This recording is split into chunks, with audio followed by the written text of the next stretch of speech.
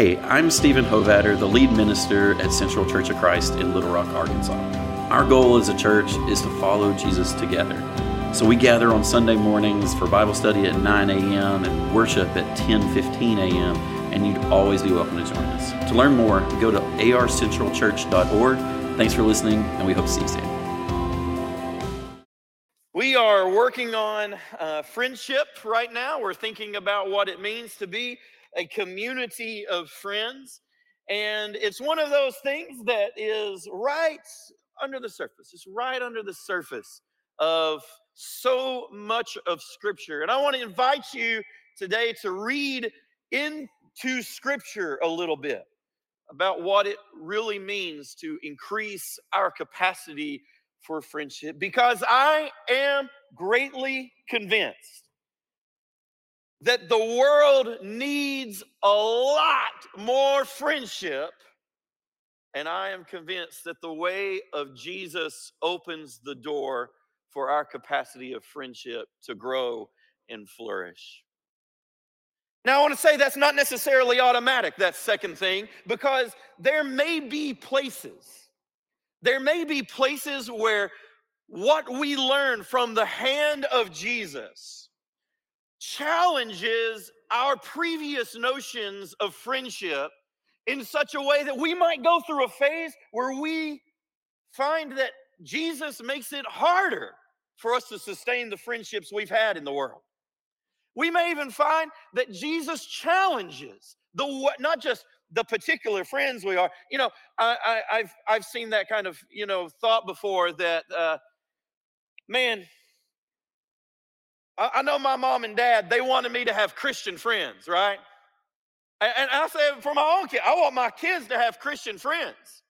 And I'll say sometimes I want to protect my kids sometimes from friendships that aren't really healthy. Anybody, am I on my own here? You guys know what I'm talking about? And there's a balance of some of that stuff. Because when I first come to Jesus in my immaturity, there may be times where what I am learning from him helps me recognize that there are things in some of my relationships and some of my friendships that are unhealthy, that are destructive, and that aren't right. And sometimes you got to tear down some things before you can build some things right back up in their place. Okay? But I believe that in Jesus, our capacity for healthy, good, productive, and fruitful friendship, I believe that capacity grows in the way of Jesus. And I believe that even when Jesus isn't talking about friendship, he still has something to say. So much so that, and I want to be clear, that I don't think Jesus just teaches us to be better friends with each other, okay? What I said just a moment ago, I don't want you to get any kind of impression that what I mean is that we are only to be friends with each other, okay? That Christian to Christian friendship is the only thing that Jesus will ever be satisfied with. What I mean is that I think sometimes Jesus needs to teach us what it means to be good friends with those who are outside the church. That Jesus rewrites the concept of friendship so that we may go and be better friends with even those people who do not share our faith. What a thing that would be, right? If the rest of the world could see the witness that, hey, those church people are my best friends. Maybe not my best friends in terms of like they're the people that I sing and dance with all the time. But when I think of the friends that bless, when I think of the friends that enrich, that make my life better, it's those Jesus people that make good friends. I want to tell you that my deep conviction is that mature Jesus people, they make great friends. Now, sometimes immature Jesus people, they hurt you a little bit. But people that have followed along, who have paid attention, have given attention to the way of Jesus over time, I believe it grows in us a great and rich capacity for friendship. Last week, we talked about how the situation sometimes feel like friendship is a scarce resource in the world. And I don't think that's necessarily because of a lack of potential friends, but it is because too few of us have grown in ourselves the capacity to be fruitful, blessing friends to each other.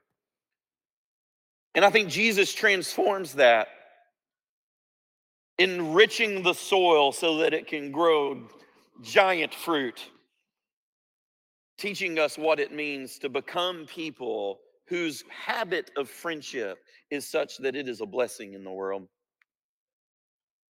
There are lots of passages that I think are not about friendship, but if you read them with the eyes of friendship, they do a whole lot to help you think about what is kind of a great friend. In fact, a lot of the different passages that are in the scripture that help us envision the community of the church, what it means to be a community of disciples, also really has a lot to say about what it means to be a community of friends. Take the Sermon on the Mount and the things that Jesus has to say in Matthew chapters 5 through 7 about what it means to be people who, for instance, don't judge others severely, who will seek peace even when they are wronged, who will live in a non-anxious manner in the world. Don't all of those things, when pursued and mastered, don't they make you a better friend? A friend who will take you as you are, who will not hold an account of all the little things that you've done wrong, and a friend who doesn't just live captive to anxiety about what your relationship is like. A mighty good friend, isn't it? And there are a lot of passages like that. Whether we think about the soaring passages of Ephesians in chapter 4, when he's talking about what it means to live a life worthy of the Lord, or what Paul has to say in Colossians chapter 3, even the little discussion in Philemon has something to say about what it means to be good friends.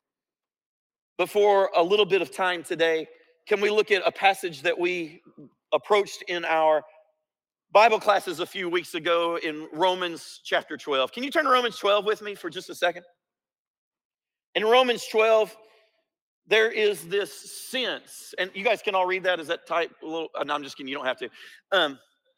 In Romans 12, Paul is talking about what it means to live out their discipleship with each other in community. And if you catch the flow just right, I've highlighted some of the text in red that have something to say about friendship, I think, even though he wouldn't put it in those terms.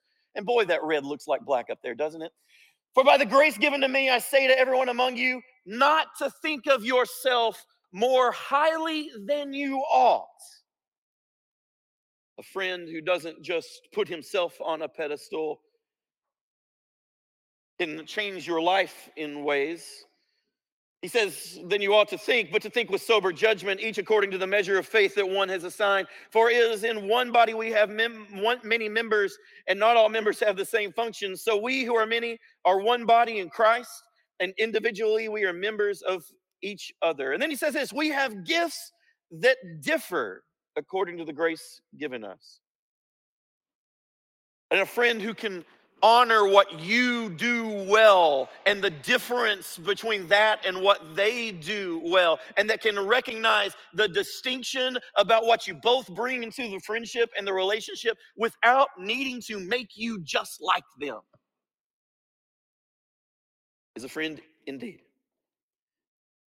Just like the church is built up by these different gifts that Paul speaks of: prophecy in proportion to the faith, ministry in ministering, the teacher in teaching, the exhorter in exhorting, the giver in generosity, the leader in diligence, the compassionate in cheerfulness.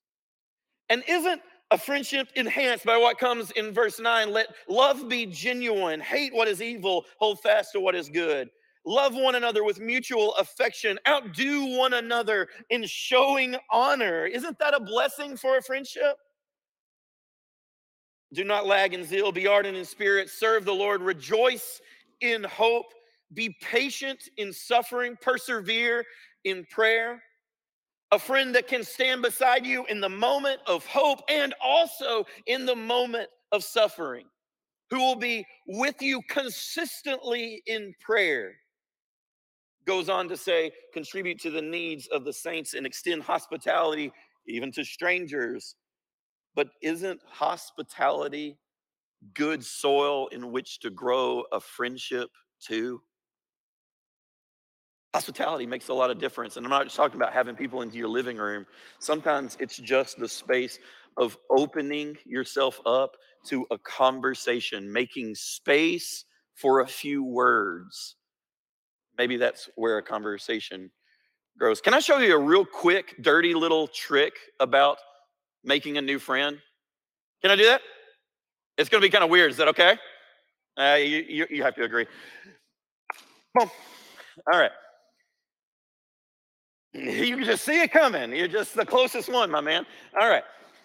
So when you talk with somebody, and this is going to be so awkward in the foyer later today. I cannot wait because you're all going to be thinking about it. Okay. I brought a mic just so we weren't on different levels. Yeah, so appreciate the you're equality so of loud. that. I need somebody else. Yeah, that's right. Yeah, I need somebody else. Okay, come on, Peyton, come on up, babe. All right, thanks. Yeah, I really do need somebody else without a microphone. All right, so hang out right there for just a second. Okay, hang out right there for a second. So Chad and I are talking to each other. And we could talk to each other like this. Now, Chad's been on a stage more than once in his life, and so he knows he's breaking a real rule and turning his shoulder to you. Right. But Chad and I could be talking about something like this real serious, and if Peyton comes up, and if Peyton sees us talking, if being a person like he is of astute social skills, when Chad and I are facing this way for each other, Peyton's not going to get in that conversation, is he? He's going to see. He's just going to read the body language enough, and he knows to just keep on going by. Okay? So one of the best things you can do to make yourself friendlier, some of you know who you are, okay? One of the best things you can do is make the habit when you're in a space where there's other people, just turn your body out a little bit. What? All of a sudden, when Peyton comes to be a part, there's space for him. And now here's what he could do. Well, let's go back here a little bit. All right. So let's say Chad and I are in this conversation. Peyton comes and he takes this space right here. All of a sudden, that 3 space, that's as closed off as a cellar. Okay. But if Peyton comes up and he joins our conversation, we can't stand like this. You know what we are now? We just bros having coffee in the foyer. Okay. And you know what? If we doing that and we just kind of watching people go by, all of a sudden, there's space for somebody else to join here. And the more people that come into our circle, we just kind of open up a little bit. Some people do this real naturally. Some of us need to think about it a little bit more. You know what we're doing? You know what this is called? This is called hospitality. It's being aware. And some of us need a little work on this. It's being aware when I'm engaged with somebody that I can, even with my body, make a little space. I can make a little space for some. Everybody, give these 2 handsome gentlemen a little.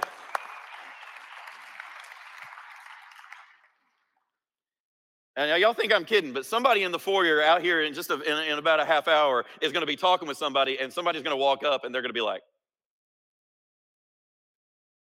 and man, you pat that brother on the shoulder and you say, good job. You must have been listening this morning, okay? Making space, creating hospitality isn't just about who you have over for dinner. Sometimes it's about when you're gathered for the beginning of Bible class and a new face comes along and you literally just scoot your body over just enough in a way that says, hey man, you're welcome in our conversation. You're welcome to be a part of who this is. It's little things. Little things like turning your body just a little bit. Little things like getting digits so that you can text somebody to have lunch later in the week. Little things like asking somebody how their kid is that was having a struggle last week and following back up with them. Little things that show that you are paying attention and that you are creating space. A community of friends is not just generated by huge dramatic moments, but by all the little things that Paul and Jesus teach us about how we relate to each other. If we focus in on verses 9 through 11 here, notice those verses, the one another sorts of passages.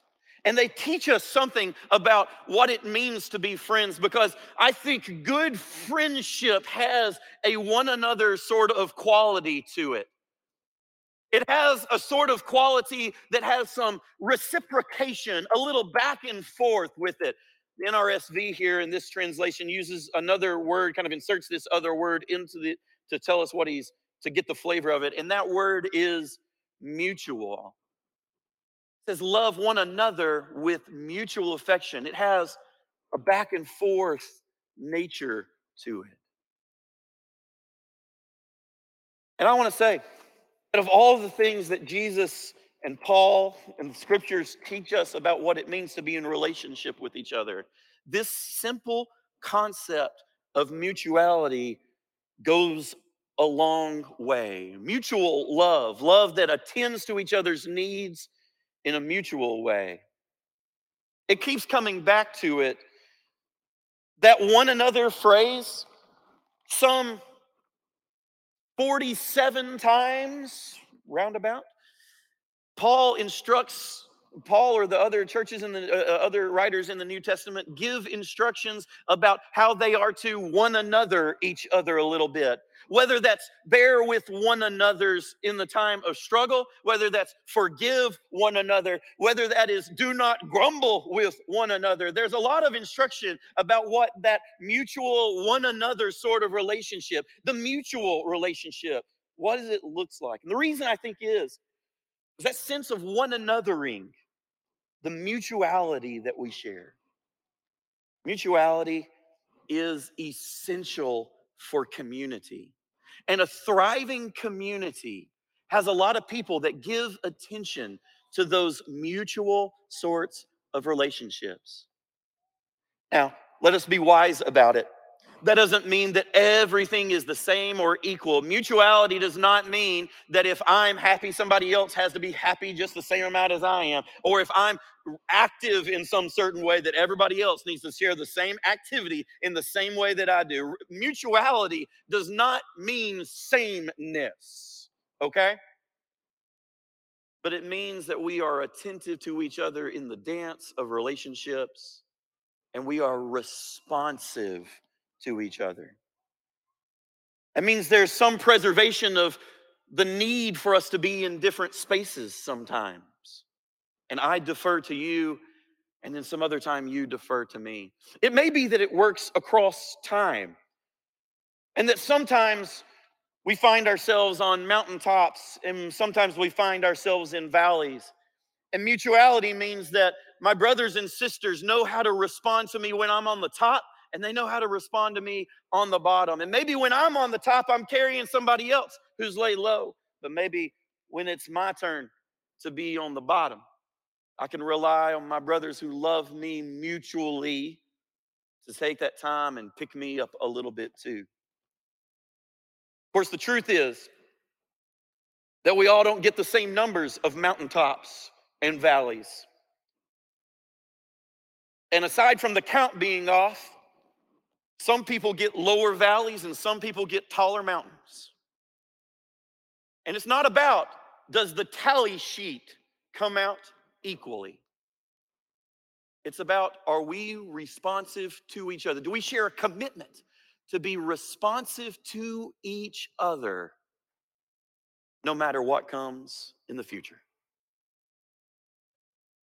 That kind of mutuality, that kind of attentiveness and responsiveness to each other, it is essential for community, and I wish the world knew that that kind of mutuality is also essential for friendship. For friendship works best when the people who share it together are both being responsive to each other for the things that they need in that moment.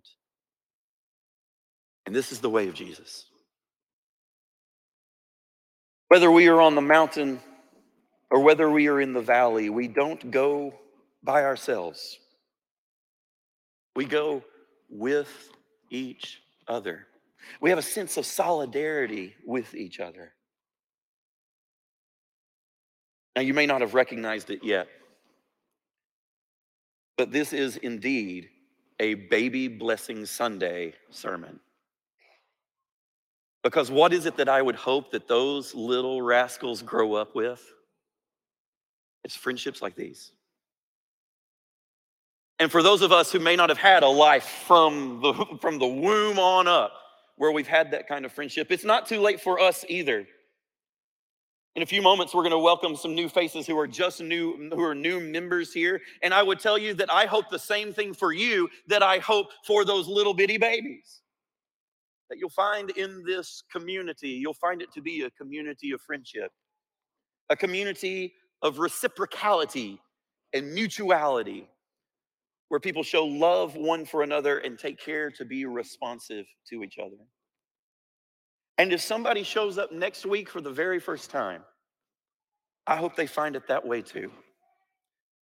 Because I believe that everybody needs some one another friends. Friends who are committed to having that sort of relationship with each other. And I grieve that so many people in our world don't have that.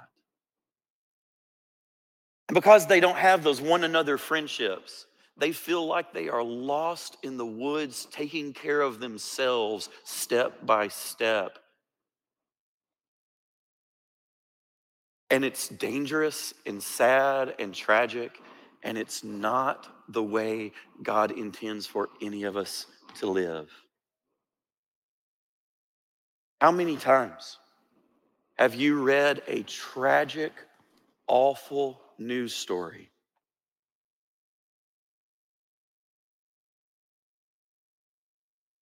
about somebody who was so lost in the world that their only resort was to shoot somebody?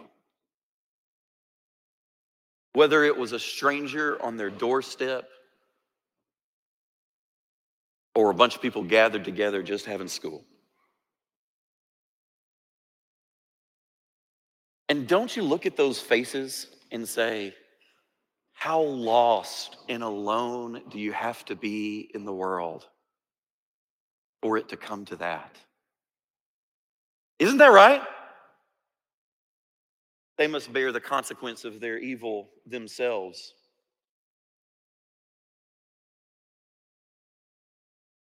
But I want to work towards a world in which no one is so lonely that they become so desperate and so afraid. And maybe that's an empty dream. Maybe it's too idealistic. But I rejoice in hope.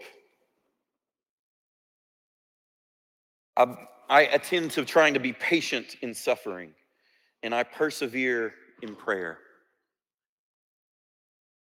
And I long for the day that all of us have those kinds of one another friends. And if I long for everybody down the street to have those things, I'm going to do everything I can to build a community in which it thrives and exists. I'm going to turn my body out just a little bit and try to make space for other people to experience that too. Isn't that our calling? The incredible space of all of this is that somehow the mystery is not just that Jesus hopes that we will develop and cultivate those kinds of friendships, but that Jesus enters into the world to open up space and create just that sort of a friendship with each of us already.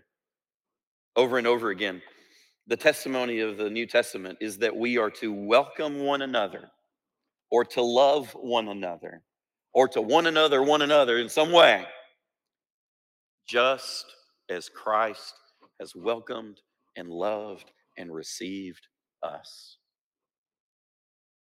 Jesus has made space for us. May we be people who make space for others. Let's pray together.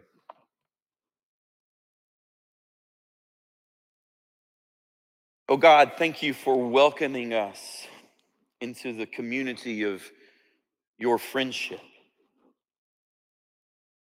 And Father, thank you for seeing us through the mountaintops and the valleys, for all of the hard times and bringing us into times of rejoicing and celebration too. God, we pray for the young children who have been welcomed into our family over the last year. We pray for them that they would grow in a community of friendship, that they would learn how to one another each other and develop a rich capacity to be friends who bring blessing to others.